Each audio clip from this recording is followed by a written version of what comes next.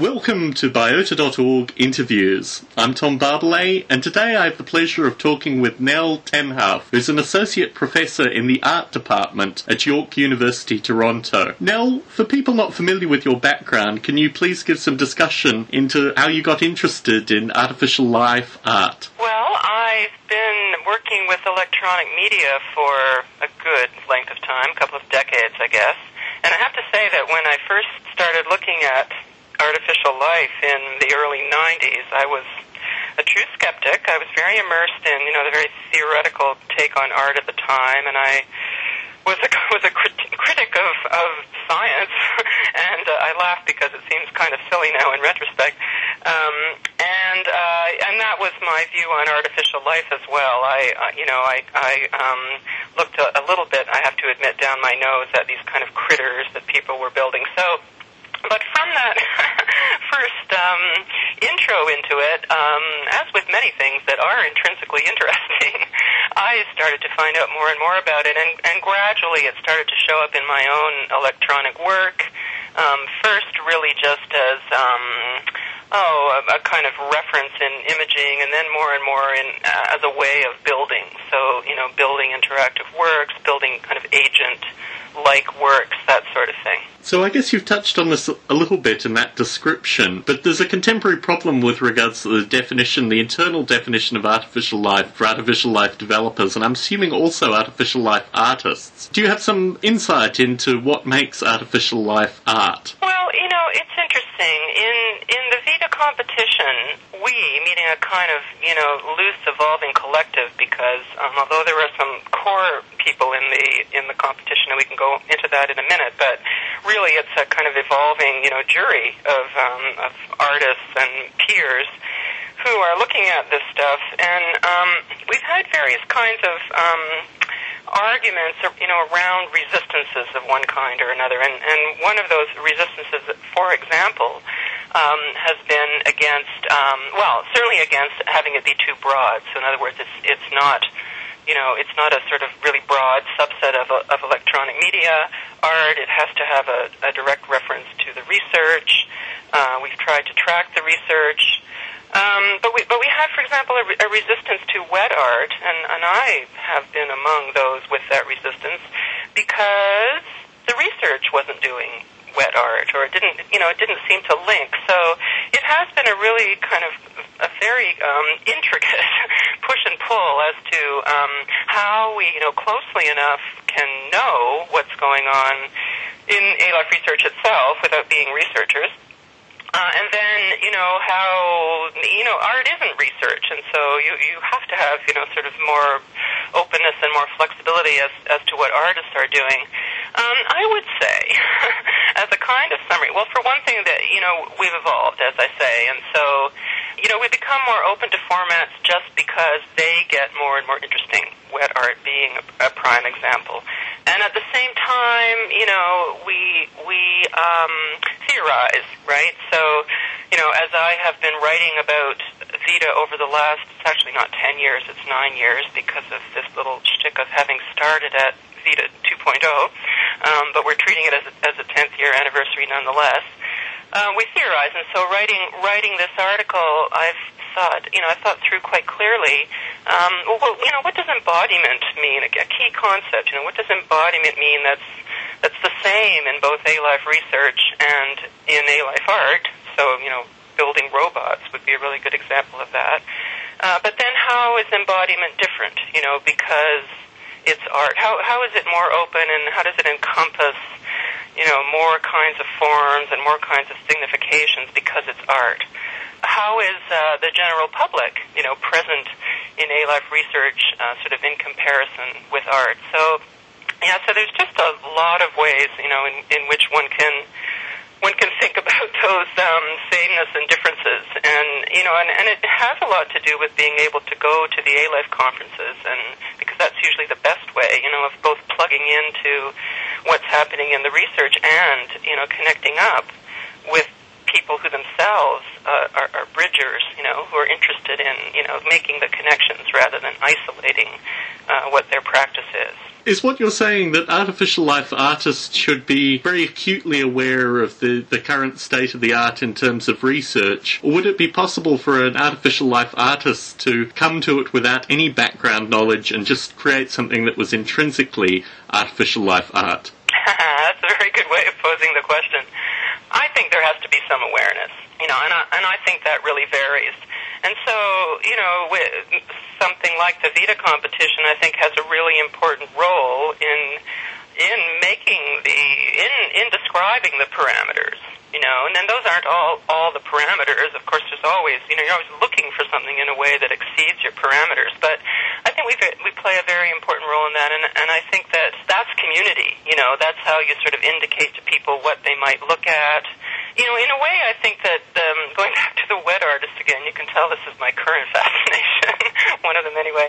But going back to the wet artist, I don't think that they really saw their work. Let's take Symbiotica as kind of prime example. I don't think they really saw their work as artificial life at all. I think they saw it much more as biology or biotechnology. But I think that if I, for example, am at the European Conference on Artificial Life just recently in Lisbon and see that, they have a day-long session on the relationship between A-life and biology, which is something that I don't think that they've really carried on through the years. I think they kind of leave it and return to it, but there's a big return to it right now, and that's because of technologies of artificial cell design, and also for theoretical, pretty complicated theoretical reasons. And so I think that then, yes, the tissue artists, we now, there's now the connection can be made there, because in the research world, things have changed,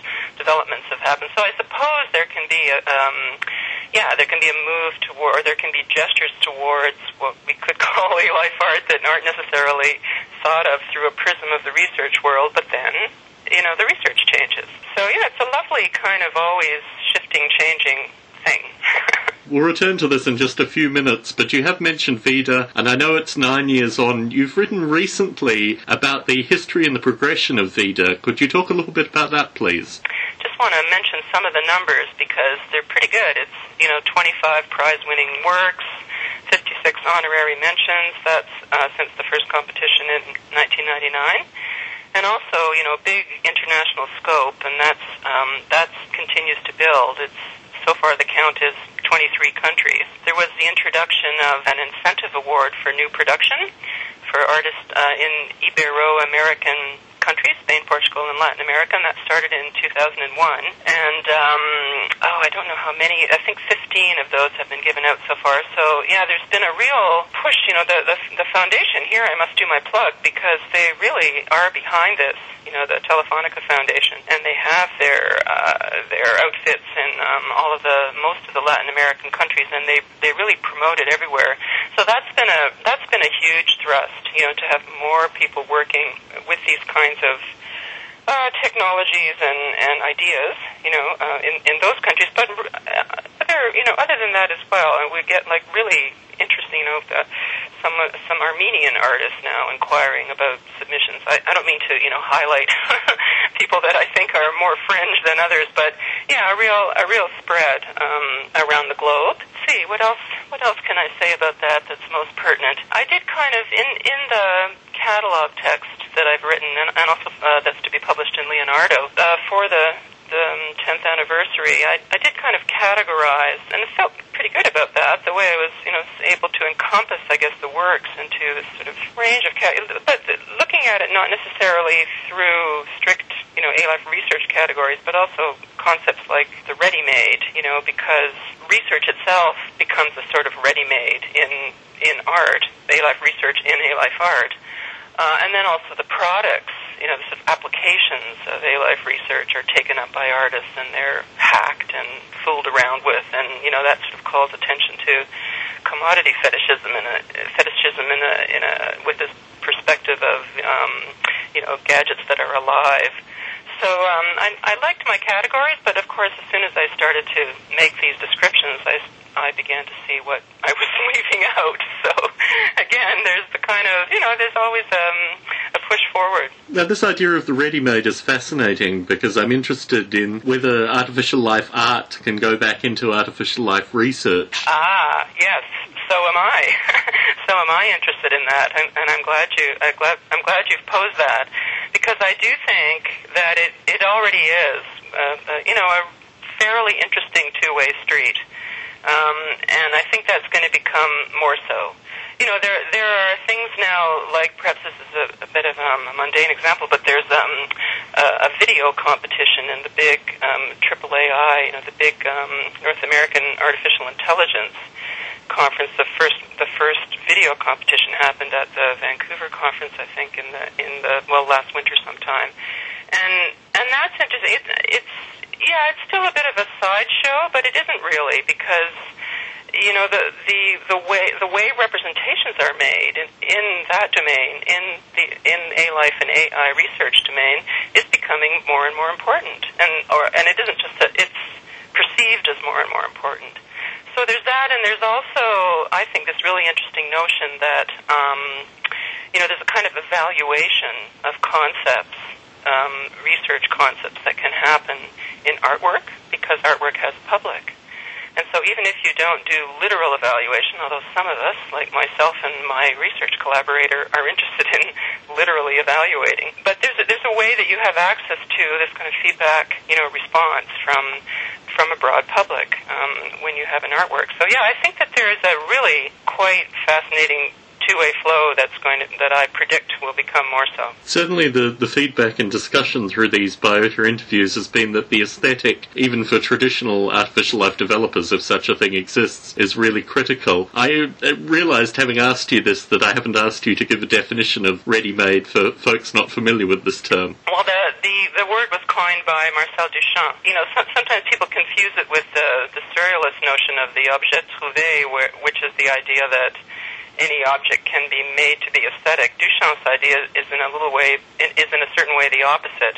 The urinal, his famous urinal that he signed, Armut, is a great example, because it isn't that is made more aesthetic, it's that the whole industrial and social context of that object is kind of transferred into the gallery and butts up against, a more traditional aesthetic concept in the gallery, at least at that time.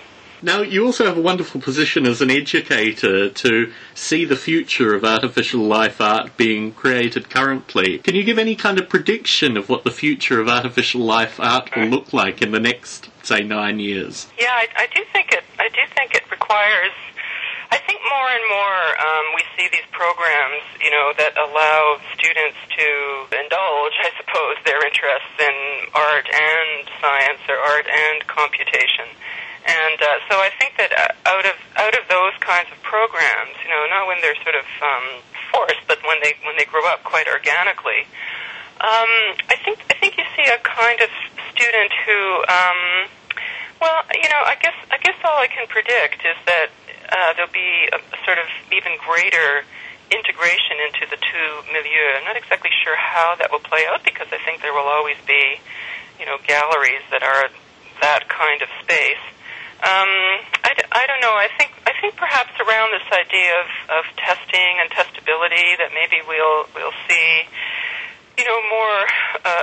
more research outcome, from exhibitions, like real, legitimate, valuable research outcome, that will be integrated into what researchers are doing. I really think, I don't have that much to say about the forms, that's really hard to predict, what kind of form it will take. Probably just more and more complex and intricate as computing goes that way, and also as wet work goes that way, I guess if the A-Life research world is doing synthetic cell development, that we're going to see, artists pushing into that further. That's what I imagine. What I find fascinating looking at a number of contemporary artificial life artists is that they use artificial life as a tool almost with regards to adding additional elements. Some of the most striking ones have included things like anime and various other things which I wouldn't necessarily think of with regards to artificial life art. In terms of this kind of blending, what is your thinking on that? I think that one thing that the whole zone really lends itself to is a kind of really multiple and immersive, that's not new, immersive experience, but, because it often involves the sense of a world, like an animated world or an adaptive or, shifting, evolving world, I think that quite possibly, it can really push towards, it can push well towards the inclusion of a lot of different, towards the overload that kind of meets us in our culture anyway. But, an overload that the participant or the interactant can manipulate and really be an agent within. So, I think it lends itself to this kind of, many elements, but with a intelligent way of being able to sort and organize and be part of, the arrangement of those elements. Now, you've touched a bit on artificial life academia, you've touched a bit on industry, you've obviously talked a little bit about artificial life art as well, but in terms of the broader artificial life community, what more would you like to see? Yeah, I think that I would really like there to be some way to deal with the specialization, because there's more and more and more and more knowledge all the time, and there's a kind of splintering. I guess this is in a way that related to my just previous comment, because there's a kind of splintering into many, many specialized zones. And so, I don't know, I guess the web would be good, some kind of databasing, again, sorting method, because it really is hard to follow. It really is hard to even figure out, what your particular track of interest might be, So, I guess just through all these conferences and I can imagine a young person just starting out in this and trying to think, well, what's my entry here? So, but I in the end, I think that's a people network. I think that's, any individual's way of kind of, of making their contacts. And so, for example, it might come down to, a massive university like mine, 45,000 students, having ways for the students in the different departments, to gain the specialized knowledge, to find an entry point.